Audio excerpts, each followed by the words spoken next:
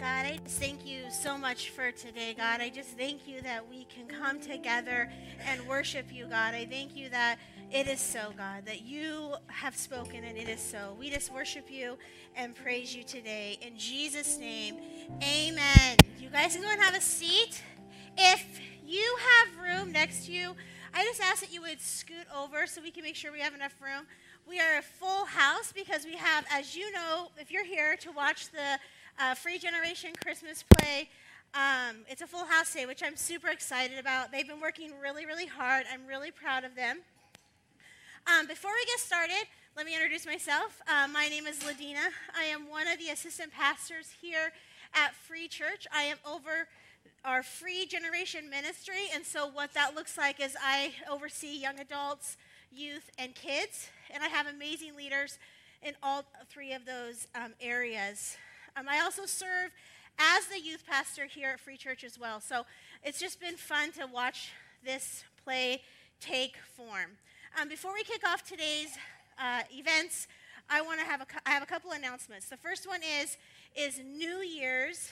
We are not having church Sunday morning because we know we're going to just be ringing in 2023. I'm not going to say what we said about 2020 because we all know how that happened. But 2023, we are going to be having services downtown at the Ike Box at 6:30. And so we're not having services here in the morning, but we will be having them downtown, kick off the new year downtown.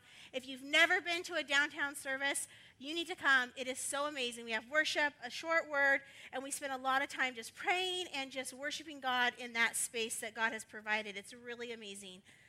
We are really want to be intentional about things we do here at Free Church, and so we have set times to do water baptisms, and so our next water baptism is going to be January 8th. It's a Sunday. And if you are interested in being baptized, if you've never been baptized, what baptism is an outward expression of something that has happened in your heart and you want to share it with your friends, your family, your community. Please sign up in the app. We will be having those services on January 8th. So I have just a little short thing I want to share with you as the Free Generation director, pastor, whatever I am. As Ladina, I have something I just want to share with you that God's been really pressing on my heart. But you guys can relax because Pastor Anthony tied up our giving services. I'm not going to talk about money, so we can just go. I can't hear you. There we go. All right. But don't worry, we're talking about something else. It's going to be great. But Free Generation is an amazing place to serve. It is what I have come to know is one of the hardest yet most rewarding ministries there is. And I'm not trying to car salesman you, so just listen with an open heart because this is my heart. Some of you guys may not know, but about 8 or 9 years ago, I was the youth pastor of this church when we were in a different location. And God called me away for a season and then brought me back. And I told Pastor Anthony, I said, being 29, it's really hard to have to do this again. At such a young age. But so over the years, if you've ever served in kids ministry, in youth ministry, in young adults ministry, you know that we only have these students for a moment. As a kids teacher, as a youth leader, as a young adult leader, we only get a moment with these students and with these young adults. And I have watched over the years students walk through hard times. I've been able to be a part of that. I've watched students walk away from the faith completely after God gave you words to speak over them and all these things, and watching them walk away can literally just rip you out inside. I have watched students stay faithful and just press through and have seen them grow to do amazing things. I have seen students come back to the faith as adults. And so as a Free Generation ministry person, you know that when you're sharing the gospel, even with babies in nursery and you're holding them and praying over them, or the 2s and 3s, you're literally just throwing seeds everywhere, just trying to get as many out there as you can because you know you only have a short time. And I'm excited to be able to have this service because God really wanted me and us as a church to honor some of these people that serve in kids ministry. So we're going to need the house lights on a little bit. I didn't tell Chambers, sorry. A little bit up if we can get them up. Because when I call your name, I want you to stand up, and I'm sorry if this is, well, I'm not sorry if this is awkward, but just do it anyways, okay? So The first people I want to introduce as Free Generation leaders are Tim and Kara, and they're in the back. So everybody, yeah. They lead our young adults ministry. They have taken that on. They are doing the small group. They are over the young adults program here at Free Church, and it takes guts to do that. It's a hard ministry, but they're doing a great job. The next person is not here. His whole family is sick, is Spencer, but let's give it up for Spencer. He's our high school boy leader. The next person is Caleb, and he's in the nerd nest hiding right now. Or no, where is he? Is he up there? You have to stand up, Caleb. Thank you. All right. He does middle school. He took over middle school, and we've really broken the program down to even be able to focus more on the students at their level, which has been really awesome. The next person is Patience. She's taken over the high school girls small group. She's done an amazing job. And then Kat, I don't know if she's here. Is she here? Kat? She's not here, but she is one of our... Yes. She is one of our middle school girl leaders, and my daughter was in her group for a long time and just loved being a part of that. She does a great job. The next person is Stephanie. Actually, stay standing if I called your name.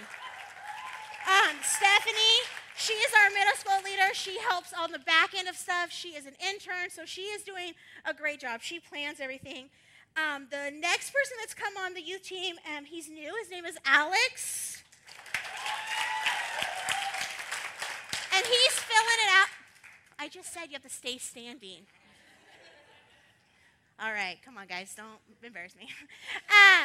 He's come on new. He's just filling out where he wants to be in our youth program. He's doing a great job with the high school boys group. And so the next person, I'm getting there. Sorry. The next person is Ryan. He's my husband. He's right here with the camera. He does our worship. He is so supportive in everything that I do. He does whatever we need and ask. He's last minute. He has a cable for any kind of device you need to charge. So that is important. The next person I really want to honor is Lynn. He's somewhere. Where is he? On the floor. Stand up. Lynn has taken over our kids program as the kids director. He's doing an amazing job. He is one of the most amazing leaders I've been able to serve with. He jumps in. He does things that need to get done, and I'm so honored to serve with him as well. But I know that the volunteers, these guys are volunteers, but the volunteers that work in the classes are the backbones of our ministries. And so if you volunteer in kids' church at all, please stand up also. So if you've worked in nursery, if you work with any of the children, any classes, stand up. I know who you are, so I will call your name out if you're not standing. Okay, so we're going to pray over these leaders as a church because working in this ministry is very, very hard and very, very challenging. So Pastor Anthony is going to pray as a church, and I just want you to agree with us as we pray over them. And I just want to thank you guys for all your service. Let's just, again, thank them for all the hard work and all the service that they put in. So stay standing, and then if you're standing near one of these helpers, if you could lay hands on them or extend your hands their direction, let's pray over them. God, we thank you for these people who are willing, men and women who are willing to serve this generation, God. For those who are willing to serve babies and toddlers, God, and preschoolers and grade schoolers, and God, even middle schoolers, especially, thank you for them. Lord, thank you for those willing to serve high schoolers and young adults, Lord Jesus. I pray that you would give each of these servant leaders patience, give them grace. God, I pray that you would give them strength to be able to do what you've called them to do, but more so I ask that you would give them words of wisdom to speak over the lives of young people when they're hurting, when they feel lost or confused. God, your word tells us to raise up these young people in the ways that they should go so that when they are old, they will not depart. So God, I pray that you would give us the words and the things to do and the words to say to be able to raise them in the ways that you want them to go, not us. In Jesus' name, amen.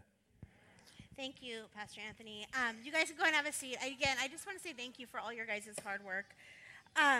Today, like I said, I just have something really short to share with you because we have our little ones in the back, and I know their attention span is probably longer than some of us, but I just want to be aware of that. And so kids are making noise. We love kids here, so just know that it doesn't matter.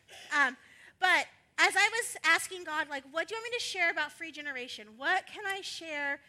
It's not about giving, but what can I share about that? What can I share today? God just really, I was like, what joyful Christmas message can I share, God? And God's like, we need to get down to business. I'm like, oh, good. They're going to be so happy to hear that. But this is what we're going to talk about today. We're going to talk about preparing for this next generation. And so as a leader, I put a lot of pressure that no one else puts on myself. And I know a lot of us put a lot of pressure on ourselves, maybe to have it all together, to get everything right, to do everything perfect. But over this last couple months, I've really just been feeling, I guess, the way Pastor Anthony described it when he deflated the balloon, like deflated. I've just been kind of feeling deflated this last few months of just like all the different things that are going on and different things we have going. I've just not been taking care of myself, and God really, I was like, why are we doing this? Why am I doing this, God? What is the purpose of this? And God really showed me that last Sunday. I had a youth student that I hadn't seen in a long time come to church, and God used that student to be like, this is why you're doing this. Because no matter what you think you're doing wrong, I have it under control. Like, it just reminded me, this is why we do what we do. And it got me to thinking about what I want to share with you. It got me thinking about this next generation. And when I say this next generation, I'm not talking about the church of tomorrow, because in my heart, I know that these students, these young leaders, these little kids back there are the church of today. I don't look at them like, oh, what are they going to do in the future? I look at, what are they going to do now? Because they have so much influence. Even little ones have so much influence in different circles that they run in. And it's like, okay, what can we do to prepare them for the now? Yes, they're the future, but they're also the church of now. And what are we leaving with them? And what are we leaving with them? So when we leave, and when they're ready to take on the mantle of, church stuff, adulthood, or whatever, is the foundations that we've been building for them, is it going to stand for them? Or is it going to fall? Are we setting them up for failure because we're not doing what God's called us to do? I know, full of Christmas joy. That's me. But we're going to look at Luke 6, 46 through 49. And the verse 46 says, why do you call me Lord, Lord, and not do what I tell you? Everyone who comes to me and hears my words and does them, I will show you what he is like. He is like a man building his house who dug deep and laid the foundation on the rock. And when the floods arose, the stream broke against the house and could not shake it, because it had been well built. But the one who hears and does not do them is like the man who built his house on the ground without a foundation. When the streams broke against it, immediately it fell, and the ruin of the house was great. And this passage is actually following up some of the Beatitudes. It's some different encounters. There's one in Matthew. This is in Luke. But it's following up the Beatitudes. So Jesus had just got done telling them, this is how the disciples, this is how we need to be living. This is how and what we need to do. So he's like, why do you call me Lord, Lord, and not do what I tell you? Everyone who comes to me and hears my words and does them, I will show you what he's like. And if we call ourselves Christian and we say, God, I want to give you my life, that means that we are giving him authority over our beings. And Jesus is asking these questions. And if we look up right above this passage, it's actually talking about the fruits and the tree, if a tree's bearing fruit, if a tree's not bearing fruit. And that is what it's talking about. Lord is in our life, and we are giving him power and authority over our life. And in 1 Corinthians 6, 19 through 20, it says, or do you not know your body is a temple of the Holy Spirit within you, whom you have from God? You are not your own. You were bought with a price, so glorify God with your body. So what is this telling us? This is telling us that if we say, God, I want you in my life, our body belongs to him. And I found this this quote or this passage or this way that this was worded was so amazing to me. So I'm going to read it because I want to get every word right. It says, every soul which he breathed the breath of life shares the breath of God. That is why his power is available to all. But the expectation is greater for those who call Lord because of our confession. We have been bought with a great price, which is the precious blood of Jesus. And I know Christmas is, we are celebrating the birth of Jesus, but I can't look at this manger scene, I can't think about this little baby Jesus that came to earth without thinking about Easter. That's just where my mind goes. Because this baby came to pay a price. And this baby came so that we could have a relationship with God, so that we could spend eternity with him. And the nails that he bore and the pain that he suffered unjustly because he did not deserve it, we deserved it. He gave it freely to us, the gift to receive of salvation. He defeated sin, hell, Satan, death, so that we didn't have to pay that price. He went to the cross so we didn't have to pay that price. His love was so great for us today. And I know that maybe some of you came to watch your student do one line in a play, Holly. She sent me something real funny this week. But I know that that's why some of you guys came, is to watch your student in the play. But let me just tell you that God is not surprised that you're here, and he knew that you were coming today, and he knew that he had placed this on my heart to say, today is a day of salvation. And so while we watch this play, this reenactment with some funny parts, this is the story of our Savior. This is a story of how Jesus brought salvation for us. It's for all of us, not just for the elect or the few, but it's for every person who calls on the name of the Lord. And if you're here today, it wasn't by accident. God is here and he's waiting for you to call on his name. He is waiting for you to answer the call that he's been just knocking at your door. This is just another opportunity for you to say, okay, I hear it, God. Okay, that's me. I need to give my life to Christ.